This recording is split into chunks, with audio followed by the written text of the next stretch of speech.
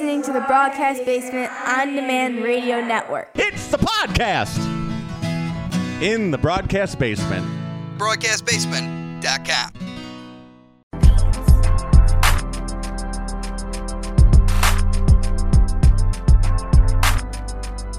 Time now for Future Sox podcast number 9 of this season. I'm your host, Clinton Cole, and we have a great show for you tonight. I'm joined by the two Adams, Adam McInturff from 2080 Baseball and Adam Chalifoux out in Great Falls, Montana. We've had a good look at all the prospects around the country for the White Sox. We haven't had a chance to go out to Great Falls, so we'll check in and see what's going on there. So plenty of great stuff coming up on the podcast. Stick around for the next, 55 minutes or so. We'll get you all your White Sox prospect news. All right, welcome back to the Future Sox podcast. Joining me on Skype now is Adam McInturff. Adam, the Assistant Director of Pro Scouting for 2080 Baseball. Adam, I am glad you could join me here on this, Wednesday night. And Wednesday night. Yeah, Wednesday night. The minor league baseball season winding down everywhere. If not, most leagues finished, but some still going on there. But it's been a fun minor league season, and you guys do get to work at 2080. So before we get into the Sox, why don't you kind of explain what you guys do over there? Yeah, no, absolutely. We're a prospect and scouting website that's completely focused on both the amateur draft and pro scouting. For the last 3 years, or the last 2 years just before this year, Nick Valeris and Dave DeFreitas, they had a amateur draft focused group, and this is the first year that we've had a sub-department that's completely focused on minor league scouting and following prospects at that level, and I oversee the day-to-day of that. So that's kind of a mix of, that's kind of a mix of a lot of video work, data, and I manage some of our internal both video and statistical and SQL databases. And obviously seeing a lot of players out in the field and traveling nationally as well. He's on Twitter at 2080 Adam. So you mentioned you've seen a lot of players from all over the place. You've seen a lot of White Sox guys. So we'll talk about them first, of course, Future Sox podcast. But at the end, I want to kind of get your idea of some of the other guys from other systems that have kind of caught your eye that maybe not everyone's heard of, or maybe they still heard of them, but they still really caught your eye. So I want to hear about that a little bit later. But let's jump into the White Sox system. Obviously, the big news of the Sox system is Kopech out this year and out next year, most likely, the whole season. So that's really a big blow. I guess the big thing for the Sox this season, the success of the Winston-Salem Dash. With Omar. Kannapolis made the playoffs, Great Falls made the playoffs, and then Charlotte had – the Sox have had at least 50 different players up, so Charlotte's seen, I think, 20 – I don't even know the number of players that – were promoted from Charlotte this year. So the Sox system as a whole, a lot of good things to speak of. But then I guess some of the injuries were pretty tough on the Sox system. So what do you think of, you've been around baseball quite a bit of time. What are your thoughts on all of these injuries that have happened to the White Sox, I guess? At the prospect level? At the prospect level. I don't think, 9 out of 10 people aren't really the major league team, not many people are focused on. I guess more the minor league team that people are getting excited about. Yeah, no, it's difficult and it's tough, especially for, like you said, a team in that rebuilding state that's looking ahead to the future and looking down on the farm in order to do that, and especially when some of those crown jewels of the system are getting hurt. But player development's not linear, and there's a lot of challenges.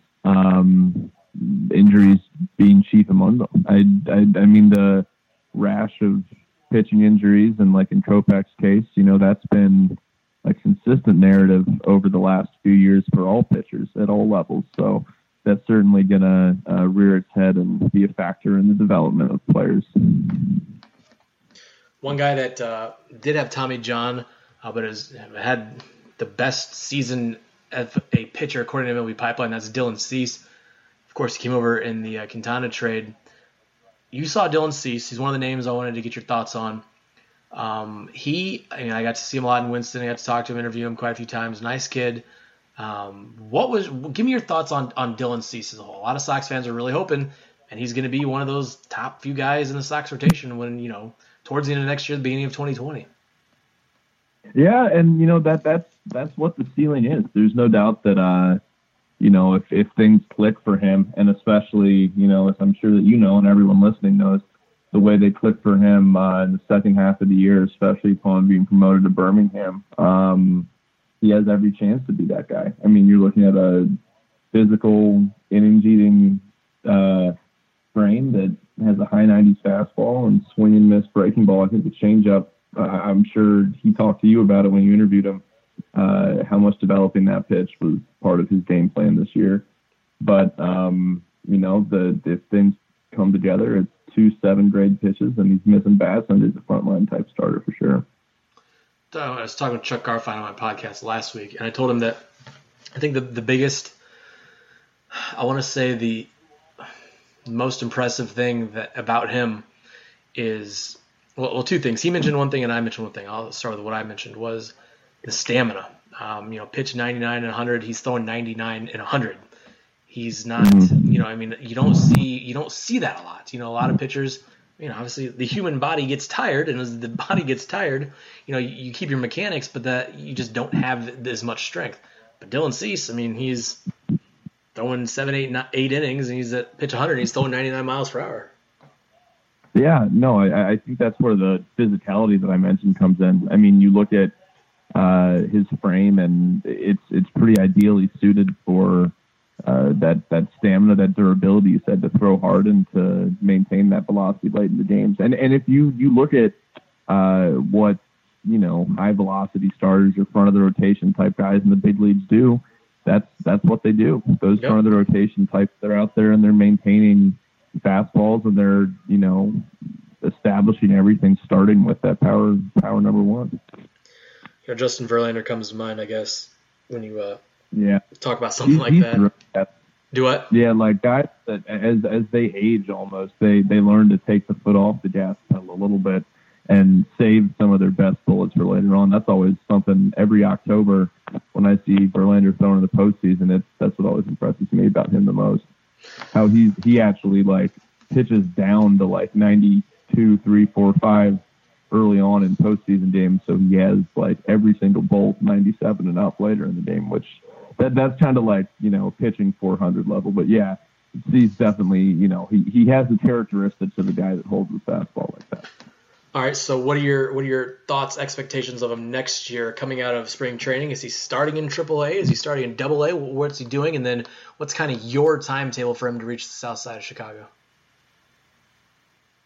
Yeah, there's always two ways to look at that, right?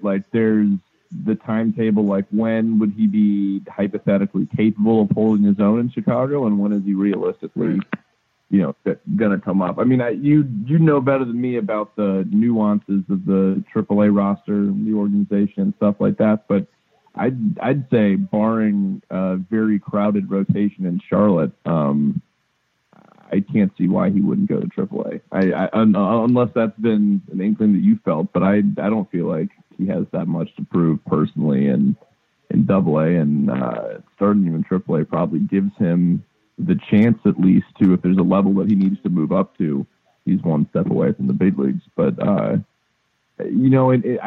think from the outside it seemed that the White Sox have shown they've been pretty conservative with the development or the promotions of some of these top guys. So I can imagine that the very earliest we're talking about him coming up is the middle of next year. And it really wouldn't shock me if it was a little bit later than that. I'm not sure, I'm not sure what the consensus is. I'm just kind of going off what's been the blueprint that I've noticed from them in terms of brain. Yeah. I mean, his stuff will be ready as assuming everything goes well. You'd think by June, but we saw what they did with Kopech, so it may be August, I guess. But is there any way that he is not up with the White Sox next year? I mean, if he performed, if all goes well and he continues on this track. Yeah. If all goes well, no. I mean, it would be very difficult to make an argument if he were to pitch anywhere close to how he did, especially when he found his stride later in the year. I mean, aspects of pitchability and control command obviously have been the long-standing, issues with him when he's not having success. And I just imagine the second half, those are the things that kind of fell into place. And we saw how his stuff dominates when he's able to establish and get ahead and command the fastball and things like that. Adam McInturff, the Assistant Director of Pro Scouting Content at 2080 Baseball, is my guest here on the Future Sox podcast. We just talked about Dylan Cease. Another name I wanted to talk to you about that we saw in Winston was Luis Basabe, part of the Chris Sale trade. And he made a name for himself in the Futures game, hitting that home run against Hunter Green. He's a toolsy guy. He finished it in Birmingham. So what were your switch hitter? What were some of your thoughts on Luis Basabe this year? Yeah, he's. I'm glad we're talking about him because there's so many talented prospects in the White Sox system, and he's a guy that to me is notable for how much he's improved. He's come a really long way since I saw him as a Red Sox prospect before he was involved in that deal. He's grown quite a bit. He's filled out muscularity-wise quite a bit. And, I mean, now I think what you're looking at, I saw him earlier in the year twice when he was in Winston-Salem for 2 series. And then our senior evaluator, John Eshelman, saw him in the Southern League. And I think the consensus from both of us really was that this is a guy that has a chance to be a, everyday center fielder in the big leagues. And to be honest with you, the power that he's growing into and some other aspects of his offensive game, I really didn't see, maybe I was wrong. I could have just been low on him or just missed, but I think there are a lot of people that probably weren't expecting him to start to kind of fill out and grow into some of the power that he's shown. And that's been an enthusing development. So, no, I think you're looking at a guy who's best case ceiling. He's an everyday center fielder, does a little bit of everything, and obviously, he's known for his glove and athleticism and speed, but there's a little bit there with the bat, too. And the switch hitting component, obviously, it's a helpful piece as well. Do you have any kind of comps for him? I mean, comps are a dangerous ball game to play, but, I mean, do you have anything? I mean, you say everyday center fielder. Now we're talking – Tony Campagno is an everyday center fielder for the Cubs. Are we talking about that? Or are we talking about Adam Eaton type deal? Or are we talking about something more top of the line? Where are we on that? I think Adam Eaton, I think if he performed, he's not the same type of player. Right. I was just giving a range there for you. Yeah. But if you were anything close to that, I think they'd be thrilled. I mean, I think there's a midpoint between an Adam Eaton type performer and a Tony Campana. All right. And that's kind of what he is to me. I don't hate comps in general. I use them when one comes to mind, and there are times where I feel pretty strongly that ones did fit, but I don't necessarily have one specifically for Basabe. Maybe John Wood is someone that has seen him more recently, but I feel pretty good that the ceiling at least is probably somewhere, in that 2 to 2.5 win everyday player type range there. And I think at the very least, the floor, he's a very athletic fourth outfielder, a guy that might perform like a fourth outfielder that has stretches where he's hitting like a regular. So you're going to get some big league utility out of this guy either way, and I think the ceiling's pretty high. Another name I want to get to real quick that we didn't talk about before. You mentioned, fourth outfielder, everyday center fielder guy. What are your thoughts on Blake Rutherford then? I mean, where are those two separated? Yeah, that's a great question. I think even comparing those two guys is important, and I think actually that comparison might be something that the organization may have to do one day. Seeing them play next to each other was helpful in Winston-Salem. Right. I'm probably a little higher myself on Basabe's ceiling, and I feel like, to me, Basabe is no less than a good fourth outfielder. And Rutherford, I think, is more realistically a fourth. I think one of the larger separators being straight line speed and defensive ability in center field. I think one of those guys, Basabe, is a legitimate everyday center fielder, and I think Rutherford probably can play there in a pinch, but the defense that I've seen from him over a longer stretch, or if you're trying to put him in the lineup every day, to me ultimately winds up on a corner. Now, I think he's a pretty good corner defender, But this is a lot like I see a lot of the Orioles system. I used to work for that club, and a lot of what we felt about Austin Hayes is how it kind of, in terms of his defense, is how I see Blake Rutherford, where he'll handle center field in the pinch, but over a longer stretch, you probably want him in right. And I think that Rutherford's bat, given the requisites of playing on a corner, might be a little bit of a tweener. So I think with one of those guys, I'd probably press Basabe a little higher right now. So I'd say the floor is probably similar on both, just because he's more of a true center diamond profile for me. What about Rutherford's arm in right field? Yeah, I mean, it's the type of thing now where I think you can probably hide things a little bit. And if it's a problem, you could put him in left. I mean, it's gonna come down to, his arm to me, it's not great, but it's not a grenade. It's not awful, unless that's what the reports have been that you've heard. I'm just going by kind of when I've seen him in right field. It just seemed like, I mean, not everyone's has an absolute cannon in the outfield, but I mean, it just seemed like on some plays. I think kind of overplay the right field arm thing, to be honest with you. This is kind of philosophical, but this is kind of just me. But the way that, especially with some parks actually being more difficult to defend in left field, I look, it's not to say that arm strength is not important. No, I was just talking about like the complete package of comparing both these guys, yeah. Yeah, no, I mean, just like I said, no, the complete package to me, Basabe is the everyday player at peak or at his ceiling, because he's more of a true center fielder, and I don't really think Rutherford is. So Rutherford is, I think, relegated to more of a fourth. I'm not going to disagree with you on that one. Another name Sox fans are very, what do I want to say, cautious and optimistic. Is Zach Collins. Now I saw Collins in Winston a little bit, and obviously he's been in Birmingham. Sox haven't had a catcher since AJ, I guess. There's a lot of questions surrounding Collins coming into this year. Maybe still now. I didn't get to see him, so I don't really know. And those were, his defense as the catching position. Is he going to be a catcher for the White Sox, or is he going to move somewhere else? And that bat, he led the world in walks this year. And what do you make of Zach Collins? We'll start with him defensively.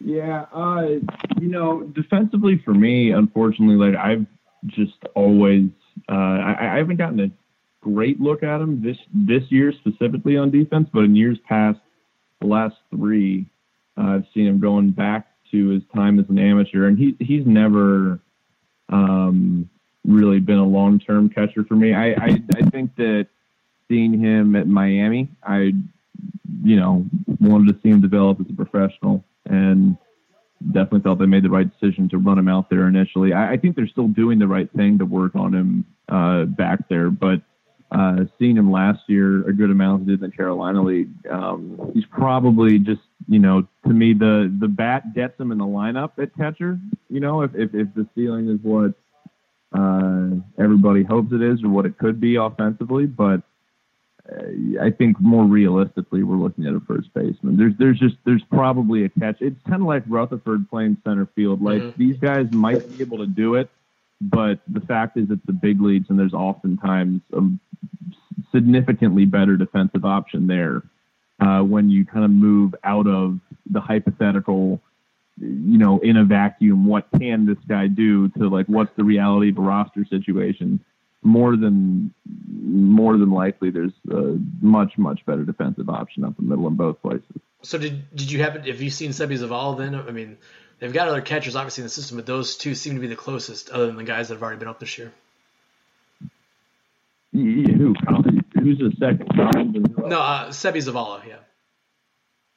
Oh, sorry, yeah. I mean, I just think that Collins is more of a first baseman. I mean, I don't know. I'm not sure what you're asking. No, I was just saying, if the Sox, if you're projecting Collins more as a first baseman, then have you seen Sebi Zavala, and what were your thoughts on him as a catcher? I think he's a better defender, Okay. Slightly than Collins, but I don't have as much track record with him, no. No, yeah, I mean, it's Which I had on this podcast, but no, I don't have as much track record with him. Right, I didn't really get to see him much either. It was just, it's the catching position. I mean, it's been such an issue for the White Sox for 10, 12 years now, and I know you drafted the guy that high, you'd hopefully get him to stay, but I mean, things happen. I mean, there's free agency and everything like that, so I think Sox fans, they don't really care who's there, they just want someone there. The bat for Zach Collins now. Yeah, and I understand why. I mean, the offensive impact that he brings in the situation where he can hack it at catcher is significant, and I mean, I think there's a chance he can still get better from where he is, but I just didn't see enough of a corner turned after, I don't know what the amount of time is, but a long enough time in pro ball that it just made, just all things considered, a first base move seem likely. But by the same token, if the bat is the best case scenario of what it can be, then that's fine. And that's where you probably want him. Like if he hits to the degree that his most ardent supporters think he can, then you probably wouldn't want to put that bat behind the plate every day anyway, right? I wouldn't, no. Save it for as long as you can, yeah. Yeah. So, I mean, there's a little bit more of a gap between the ceiling and the floor with him, obviously, because if he goes to first base and some aspects don't translate, but the swing and miss does, then obviously there's, a drop off in value because he'd be a first baseman that wasn't providing, the type of power and offense that's needed at that position. But so I think he could be a riskier prospect in that sense. But by the same token, I'm with you on the bat in terms of what the upside is and the track record of patience and approach. And, I think you can probably disregard the lower batting averages because of what's becoming a very demonstrated track record of getting on base via the walk. And I think you look historically, that still is pretty constant. So I think that he is going to maintain that ability, and that could keep him hopefully a little bit more ability to stay out of slumps. So I don't know. Adam McInturff, assistant director, pro scouting for 2080 Baseball, is my guest here. Future Sox podcast. A couple more names for you, then we'll let you run. We talked before this, and there's a whole slew of names. We could talk about this all day, but give me two more names. That being Luis Robert and Tyler Johnson. Tyler Johnson, one of my favorite players in the system, and then Luis Robert, the $26 million man who battled some nagging injuries this year. So I guess, what were your thoughts on Robert first this season? The tools are there, the body, the frame is there, but what about the baseball part? Yeah, I mean, and that's what it's going to come down to, because you're so right. The tools and the physicality and the upside just jump off the page. They blow you away. But by the same token, I think what some Sox observers have seen with Moncada or some other top young guys over the years, there's an aspect of needing to put the bat on the ball to allow these tools to come into the game at the major league level, and that's sometimes the question. With Robert, I mean, given his age and how much time he missed this season with injuries, I'm not sure he really had that much time to find a rhythm at the plate. And I don't write off an athlete like him being able to make adjustments. But yeah, in his approach, I mean, he's very, very prone to chase and spin. There's not tons of feel for the zone or pitch ID.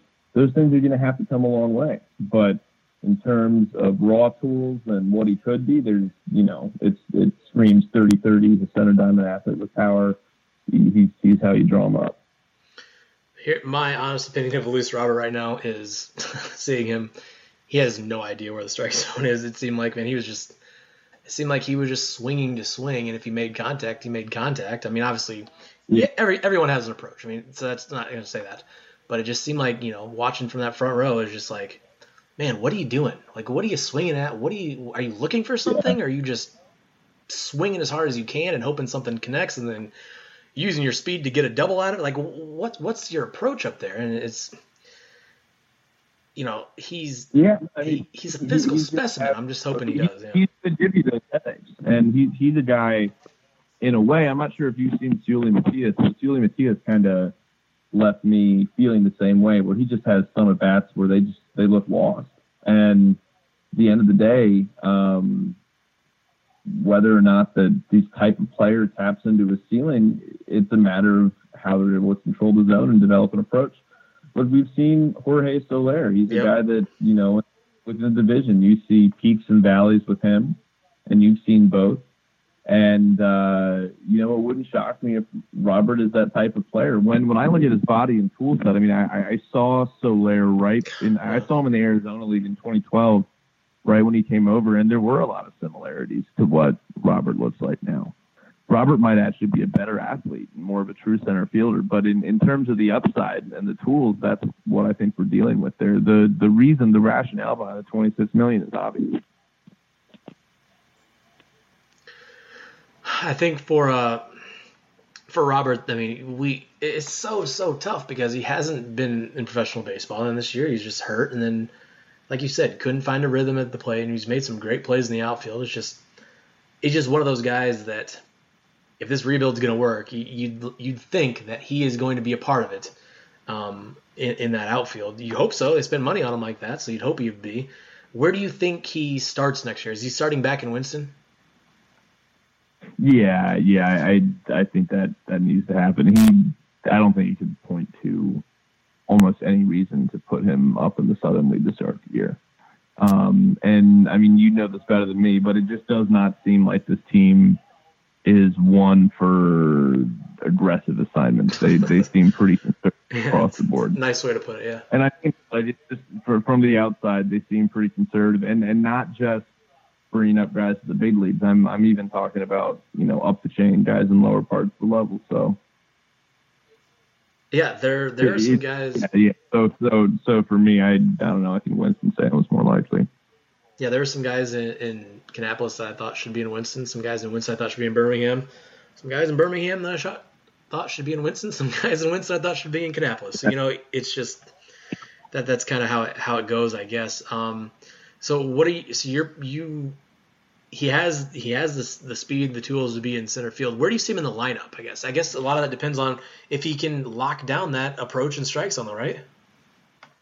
Yeah, and I think that the track record for this type of player is that there's always probably going to be variance in terms of how much they're able to do that. I think you look at other, guys with this tool set, and you'll see seasons where it clicks, you'll see seasons where it doesn't, and then there might be a prolonged peak of like 2 or 3 years in their prime years where it clicks, and then they really, really put up those numbers. Ages 28, 29, 30, or 27, 28, 29, or 29, 30, 31.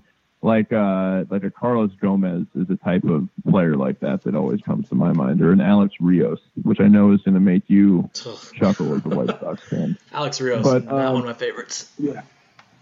But and I'm look, in the best case scenario, I'm not necessarily comping Robert to those guys 1-to-1.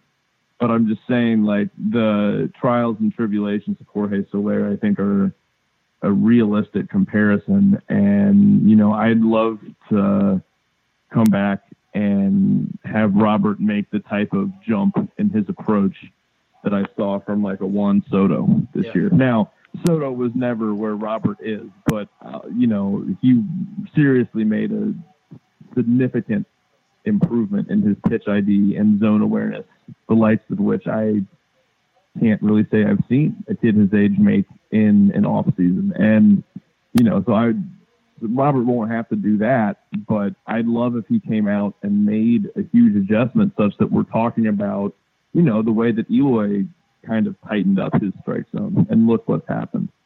That would be fantastic, but we'll just have to see. I mean, thankfully he has all the talent in the world, so you hope that a full season of health and a full spring training and just getting those reps in the bats, he's able to figure something out of the plate.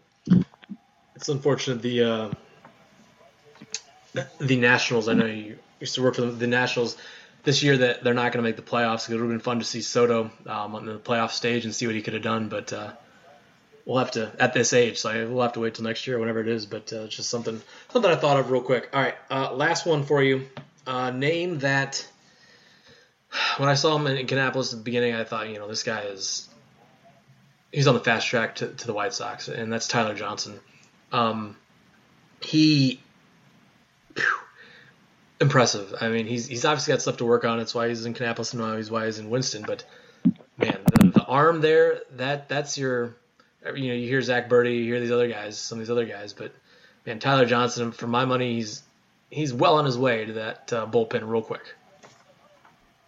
Yeah, I mean, I guess before I saw him pitch. I've seen him pitch a few times this season. Why is he still in Winston-Salem? Is it like, have they given a reason for that? Is it a crowded bullpen in Birmingham? Like you guys do such a great job and know this system so well. I kind of saw him, and by the end of the year, with the way that he's throwing and the numbers he's put up, yeah, exactly. It's like, doing here. I don't know. I interviewed him in April, and he told me that the White Sox told him that he is on the fast track to the White Sox bullpen. Now, to me, that would mean he's starting in AAA next year. You know what I mean? Something like that. Not he will probably be in Birmingham. So, I mean, I guess, theoretically he can start in Birmingham, get to AAA, in a couple months, and then be called up in July or something like that. But his talent is he doesn't belong there, it doesn't seem like. And with all the other bullpen promotions the Sox did, you'd think that he would have been higher up. In terms of, everybody moving up the ladder. That's what I thought too, and I was surprised to see him there at the end of the year. It was good for me to see him up on our website. We have updated video of that.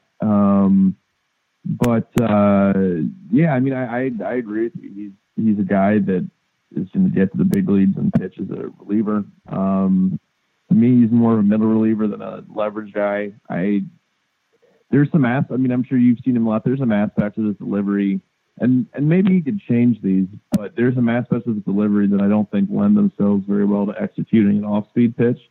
And his fastball is good, but rare is the guy, even bullpen guy, that comes in and just throws one pitch by you. And the highest leverage ones, your 8th inning guys, 9th inning guys, they're bringing that same power fastball with a swing mix secondary pitch. And I'm not sure if I saw a true out pitch from him. So to me, I think he's more of a good 7th inning guy for me. But, I think he has the type of stuff, you're right, that he can make me look bad for saying that, and he could absolutely be on the fast track if they want him to be. I know that this rebuild works out. He's going to be part of that pin, when they do get back to the playoffs. Hopefully do another World Series. So, I mean, that's, whether it's the 7th inning, 8th inning, closer, whatever it is, and as long as he's a part of that whole thing. He's a big leaguer for sure. Oh, yeah, absolutely. He's a big leaguer, yeah. That's really all I can ask for, that, a homegrown kid is part of that rebuild that they have to go spend money on or something like that. I think that's a win. You know what I mean? It's not, he wasn't picked in the. Absolutely, it's a win. So. Absolutely, it's a win.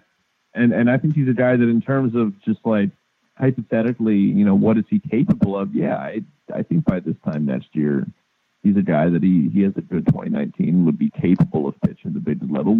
Whether he does, whether the roster is in a situation such that if they are not contenders again next year, it seems prudent for them to have to use a roster spot in the middle of the season and get the service clock going. That's another deal. But he certainly is capable of pitching the big leagues to me sometime next year for sure. I'm watching the Sox team right now, and Hamilton and Vieira are warming up. So those are the two guys that, just right there in that instance, and Bummer's on the mound.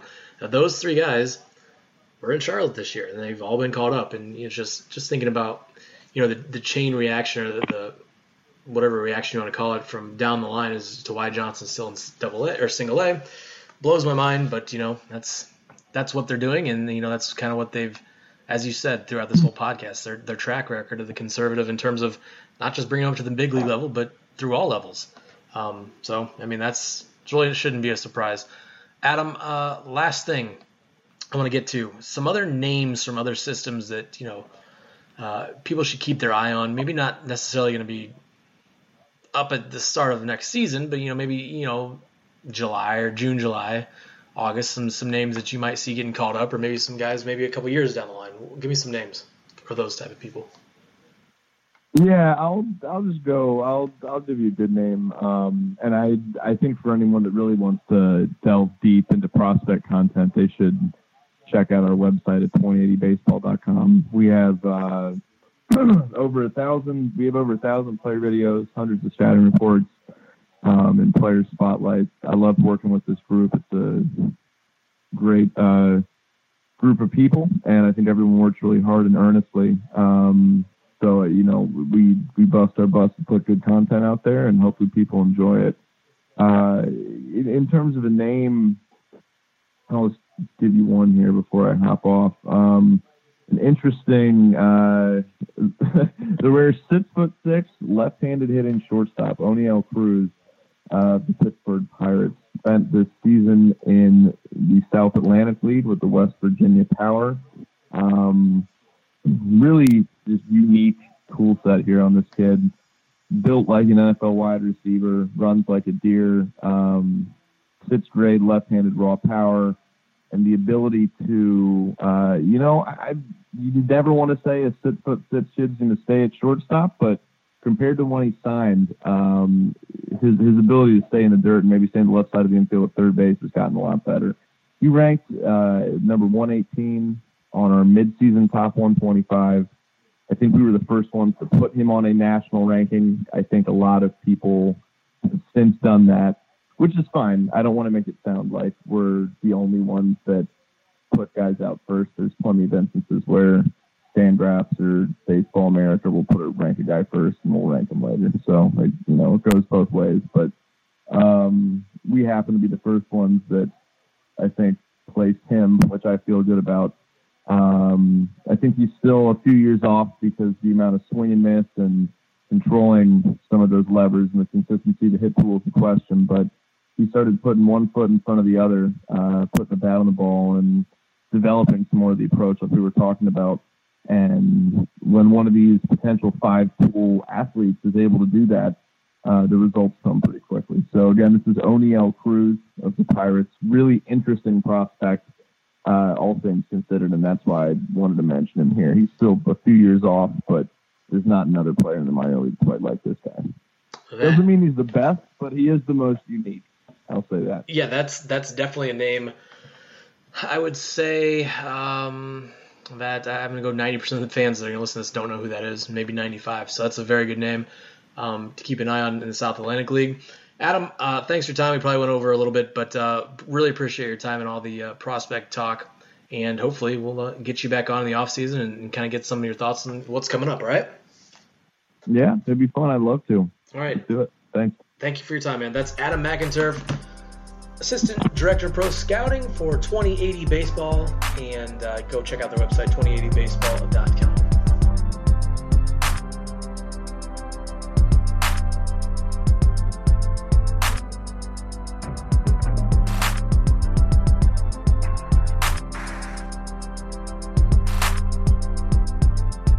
Welcome back to another part of this Future Sox podcast. Joining me now on Skype, Adam Chalifoux out in Great Falls, Montana, but he's actually from the Chicagoland area.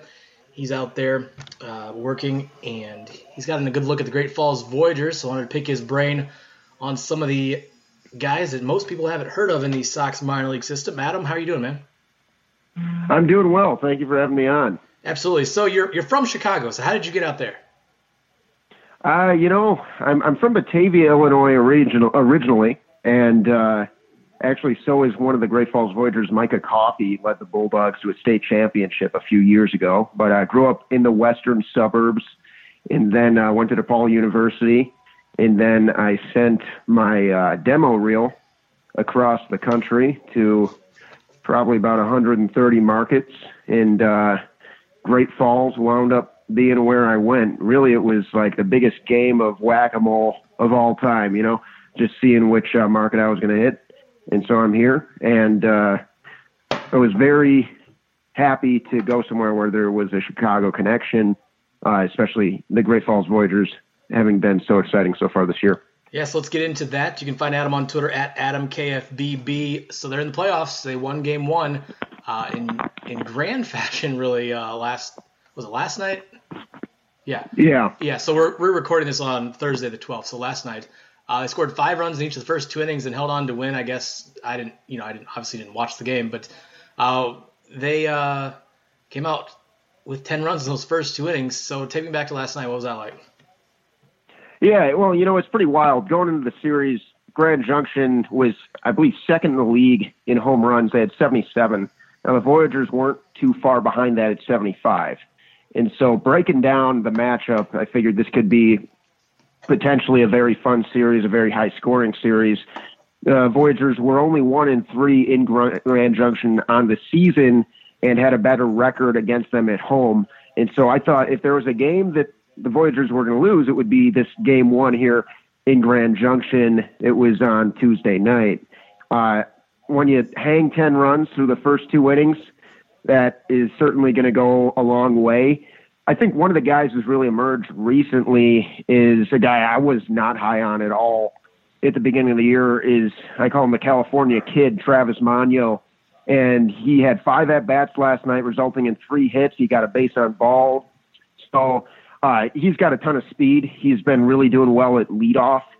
And then, he kind of got it started, and the bats just stayed hot. Bryce Bush homered, Ryan Fitzpatrick homered. I don't think a lot of these guys are going to the league, but I think that there are a few guys who contributed in big ways yesterday. They could be playing in the MLB at some point. I think Lennon Sosa is proven to be outstanding. He's a very athletic defender. There's been a few times when there's been a screaming line drive that no one has any business coming down with, and he does his best jump man impression and pulls that one down. Romy Gonzalez out of the University of Miami.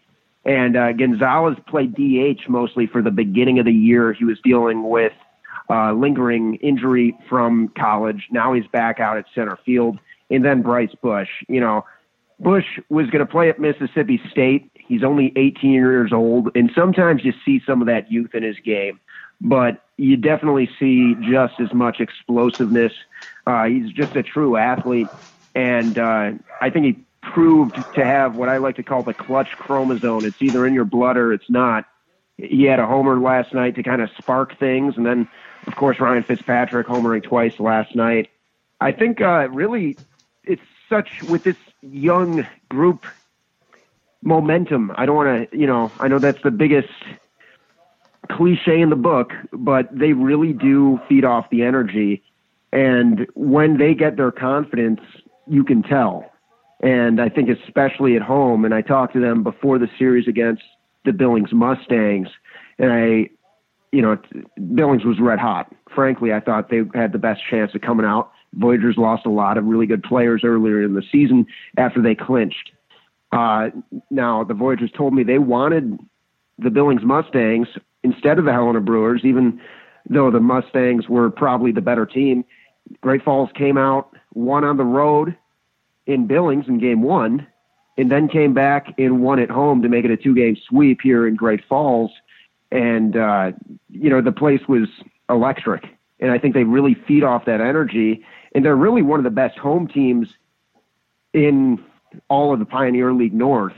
And so I thought if there was a game they were going to lose, it was going to be in Grand Junction. I know the altitude can be a factor. Tired legs on the road can be a factor. I know that Tim Esme, manager of the year, is very happy that they kind of have a little bit of a break instead of just traveling right back and jumping right into it. They, finish off the game Tuesday night, get back here today, and then they're going to be able to rest up a little bit before they have their game tomorrow night at 7 p.m. in Centene Stadium. I think, honestly, that the Voyagers, they're such a good home team, and I really anticipate a lot of fans coming out to support them for that one. I think they could get it done tomorrow night. We'll be covering it live out here in Great Falls pretty much all day. That's the big story, is if they can get their first championship since 2011. There's the voice of Adam Chalifoux. He's out in Great Falls, Montana. Adam, there's a few names you mentioned, a few names I wanted to talk about real quick. We'll get to the arms and ask you what else you've seen around the league. A couple names that stand out: Nunez, Sowers, Sosa, Beltre, who's up with Kannapolis, and Corey Zangari, who got hurt, but he was hitting all his home runs. And and then you got to see Steele Walker as well. I got to see him as well in Kannapolis. But some of those guys, I mean, there's some names in there. I mean, there's some guys that have done some good things this year. What are your thoughts on some of those guys, and who do you see kind of excelling to the next level? Obviously, Ramon Beltre already at the next level as well. Yeah, Beltre and Zangari, and also another guy, Ian Dawkins, were, I think, the big offensive juggernauts earlier in the season. And I think there was a huge hiccup for the Voyagers. They actually had a horrendous second half of the season. The way it works in the Pioneer League is if you win the first half title, you clinch playoffs and home field. And then the second half, by the record, they were a bad team. So if you look at it total, like total wins-loss from the first and second half, they're actually below 500. However, they proved that they can turn it around when they need to. I think what they did was kind of let some of these young bats kind of get in here and get comfortable after losing guys like Zangari. Zangari, there was a game he hit 3 homers, and it's a shame he was hurt last year as well, but he really could change the game in a swing of the bat. Just if you have runners on, he's a nightmare. I believe he played in 17 games in the Pioneer League, and he hit a homer in 9 of those. Or he hit 9 homers rather in those 17 games. Amado Nunez just got voted the team MVP by the team, and he's batting an astounding .357. He homered against Billings the other night to put that one away. And, I mean, the guy's just been electric. And I think him, along with some other players like Manio I mentioned, have really stepped up in the absence. I think it just took them a while to kind of get comfortable. And now that they have that confidence, I think that's really showing. Nunez isn't necessarily a power guy. He's only got 6 homers on the year, which isn't necessarily bad, but, he's no Corey Zangari. Bryce Bush is definitely a guy I think that we should be keeping our eyes out on just because he is only 18 years old. There's a reason that the White Sox threw the paycheck at him the way they did. He got off to kind of a rough start at the beginning of the year, but he's batting .250 now. He was batting .442 with the Arizona League team. And so I don't expect a lot from him necessarily, in the next game or two. Like I said, he did homer last night, but I think the better days for Bush are going to be coming up. Logan Sowers is another guy to keep your eye on. Logan Sowers is out of Indiana University, and he's been pretty consistent. He's the only Voyager to make the first half and second half All-Star team. And when I talked to Coach, he put it pretty simply that if somebody can make the first half team and the second half All-Star team, it means they really never hit a slump at all in their season. And so he's just been a portrait of consistency for them. And I think that's been crucial for a team that has had just so much adversity, having so many good players called up, having, since I'm on a Chicago-based podcast, I'll say, the Tom Thibodeau style next man up philosophy. And then I'll circle back to Romy Gonzalez. Gonzalez just, frankly, a really nice kid. I got to talk to him pretty early in the year, and he's got 10 homers. He's batting .254, and now that he is in the field again, I think that's really helped the Voyagers because he's got some athleticism now that his shoulder is better. He had, I think it was a tendonitis issue that was lingering from his time with Miami. And so they were really conservative about him, and I think that's been an approach in general with Esme and the squad is just making sure you can keep these guys healthy because obviously they want to win the championship, but the goal for the organization is more, it's about the White Sox. Right. It's about the teams higher up than them. But I think it's been a win-win for Romy. They were able to give him the time he needed to get that shoulder healed up, still get a strong contribution from him as a DH. But now that they've had him in the field, it's given them so much more flexibility. And I think that's been one of the sneaky aspects of what's really helped them get red hot. I mean, if they win tomorrow night, they just swept the playoffs. That's pretty impressive. Let's quickly talk about some of the arms out there. Some of the recent higher picks for the White Sox are out there. What has been your impression on some of these arms? You know, it's tough to read because they pitch so many pitchers in a given game. Right. One guy who's really caught my eye is Jonathan Stever. He's also out of Indiana University, and so he actually rooms with Logan Sowers, and they kind of coach each other up a little bit, if you will. But he's definitely just given it the eye test. He's been somebody who I've thought has been really good. Michael McCormick was a first-half All-Star. I have some questions with him for sure. I've been to a couple games where he came in trying to close that thing out, and the game just blew up in his face. Was not on the second-half All-Star team. Jack Maynard has been pretty consistent. He's pitching a pretty clean year. He's 4-2 with a clean 3 ERA. But like I said, it's just very difficult. These guys are usually only pitching, an inning and a half. And so it's kind of hard to, I guess, really gauge without seeing them go extended innings. Now, they did just win, or the guy who just won Pitcher of the Year for the Voyagers, his name is Nick Johnson, and his ERA is outstanding. He's 0.9, and so he's been obviously lights out all year. 21st round pick in 2018 out of Rhode Island. I've gotten to get more familiar with him on the stat sheet than anything. He's got 5 saves, 15 strikeouts on the year. But also the nature of our job here, being a sports reporter on TV, a lot of times if it's a 7 o'clock game and we got a show at 9 o'clock, we're only staying for that first hour. And then if it's a close game, we come back after that 9 o'clock show.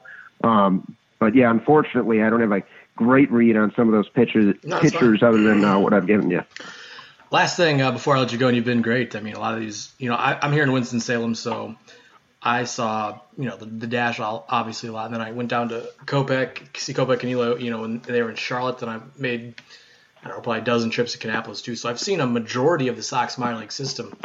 But I didn't make it down to Birmingham. And obviously I haven't been to Montana. So it's good getting you on here and, touching base with some of these players that we're going to hear in Kannapolis and maybe even Winston next year. I know some of the guys that are out there last year up in Winston now. So you never know. Last thing for you, Adam. Some other names, I guess, some other teams around. Some of the other things guys that have impressed you. From just other players around the league? Yeah, that you've seen against the Voyagers. Let's see. Well, I did a play-by-play game against, that was the Idaho Falls Chuckers. And I'm going to have to pull up their roster here. But their team batting average was about a clean 300. And so they got a lot of guys who can do some good things for you. Let me think a little bit here.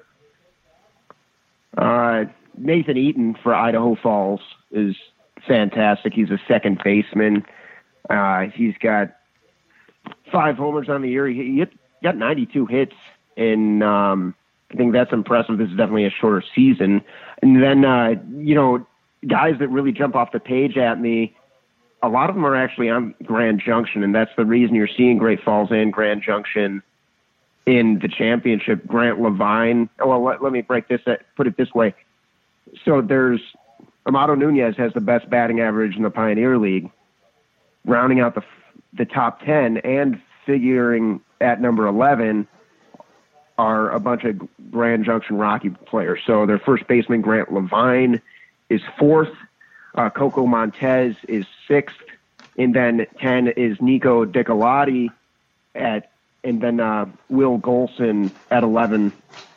David Fry has definitely impressed me for the Helena Brewers as well. Now he's up with the Wisconsin Timber Rattlers. I wouldn't be surprised if he is able to kind of continue to climb. And then, let's see, Drew Mount for the Billings Mustangs has been pretty good. He's a center fielder. He's batting .310 this year. And out of Santa Clara, he's pretty nice. He's definitely, I was so surprised, to hear from the Voyagers the other day that they would rather face Helena because Billings was so red hot, and Mount was definitely one of those guys. It was their catalyst. And then going back to Idaho Falls, a guy I am really, really high on is Tyler James. He is quicker than a cat in the night, batting .312. He can steal a bag like it's nobody's business. He had 38 stolen bases this year, and a tremendous fielder. He only had 2 homers. I was at one of the games. He's a leadoff hitter. He led off with a homer for Billings in Great Falls. And like I said, Great Falls is a tough place to play in, but I think Tyler James is definitely going to be somebody we're seeing in the majors at some point, and he'll be stealing bags for somebody. All right, Adam. This has been great, man. I don't really have much to add, obviously, because I've never seen any of these guys play, but I know that we're going to see quite a few of them when they come up. Oh, last thing. What did you think of Steele Walker? He left before I even got a chance to see him. Okay. And so I can tell you what I've talked to the voice of the Voyagers. Golly, kind of huge blank here. Sean Tiemann. I talked to him about Steele before he even came. And, he must have been on the squad for maybe a week and a half. And so I really don't have much to say about Steele, other than he was good enough to get pulled up almost immediately. He's definitely a very entertaining guy. I got to interview him last week down in Kannapolis for their first playoff game. So he's definitely built for Chicago. All right, man. Thanks for your time, and hopefully talk to you again soon. Thanks. All right, sounds great. Thanks for having me. That's Adam Chalifoux. He's out in Great Falls, Montana. Find him on Twitter at AdamKFBB. So there you have it, another Future Sox podcast in the books. Hope you enjoyed my guests, Adam McInturff and Adam Chalifoux. We'll have another Future Sox podcast here. The offseason is, just around the corner. So we'll be sure to get you another Future Sox podcast, hopefully at the beginning of October. Maybe run down some playoff predictions as well. But until then, I'm your host, Clinton Cole. Follow us on Twitter at CDCole55 and at Future Sox. So long, everyone.